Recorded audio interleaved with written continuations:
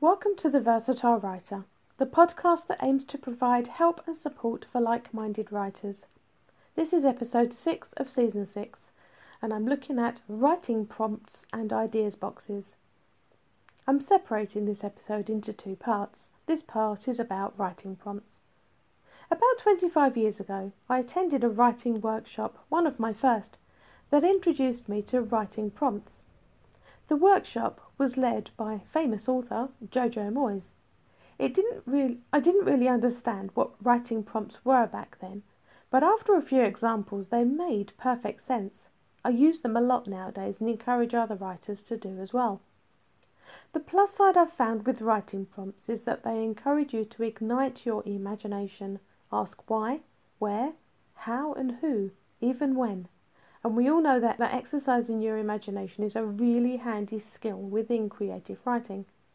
The downside to prompts can be, if you can't quickly respond to the prompt, you might put yourself under unnecessary pressure to create something. If writing on demand is not your thing, perhaps writing prompts are not the best writing resource for you. That said, from my point of view, I made the decision years ago that if I widened my writing skills, I'd better my chances of freelancing with different jobs. So far in my writing career, I've engaged in copywriting, ghostwriting, fiction, non-fiction, business blogging, opinion blogging, and so many other kinds of writing. The uninitiated might say that writing is writing, but I learned that journalism is quite different to writing novels because it uses different skills.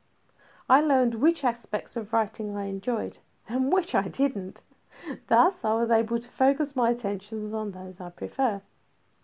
One thing I learned from the workshop that truly helped me with other aspects of writing was learning to see things from a different point of view. In the workshop, the tutor handed out random photographs torn from random magazines. There was 10 of us in the workshop and we really didn't have a clue which ones we'd get.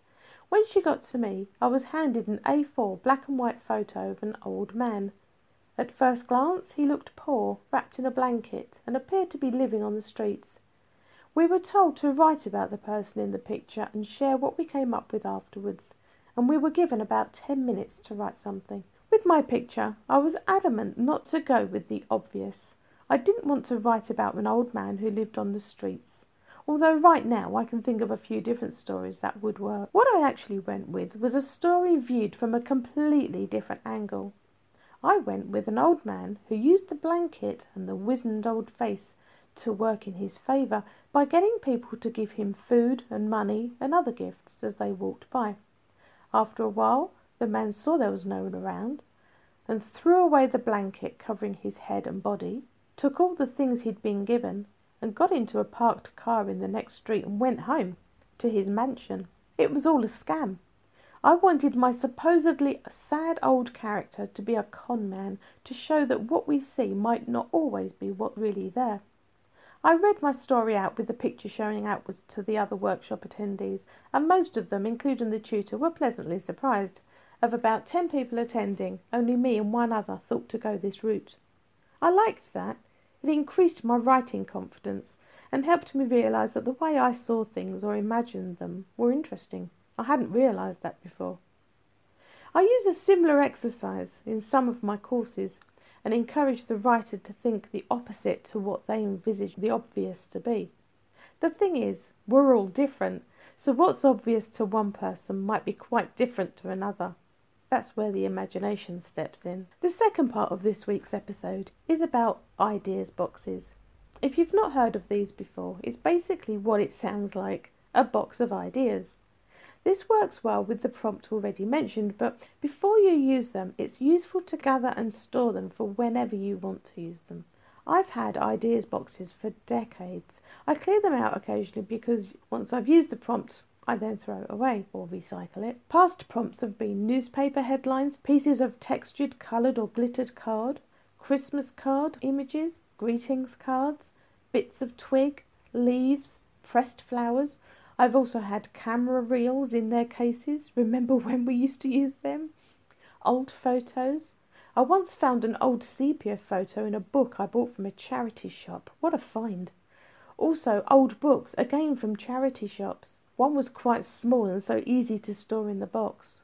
Also an earring, a Christmas decoration, a bottle of nail varnish, essentially all kinds of things that could prompt the mind into thinking up a story or poem. I enjoy looking out for things to put in the box, random things, household things. Doesn't matter what it is, provided once it's inside the box it could be there for years, so it can't be anything perishable. One year, as a family, we each wrote down 10 things on 10 bits of paper, positive things that happened to us recently.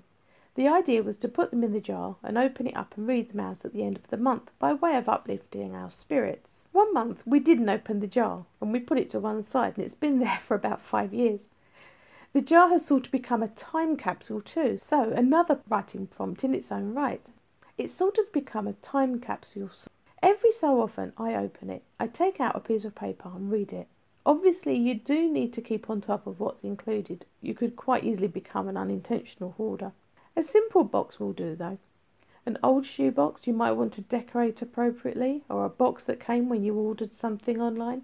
It really doesn't matter what kind of box it is, but having a lid does matter. It's a sort of metaphor that if the lid is closed, you're not going to do anything with it. When it's open means you're ready for an influx of ideas to come at you. Here's a couple of ways to get the ideas flowing. Take the object in your hand and look at it from all angles. Take it outside and look at it. Perhaps it behaves differently outside. It might be a feather, so outside the breeze will make it move independently.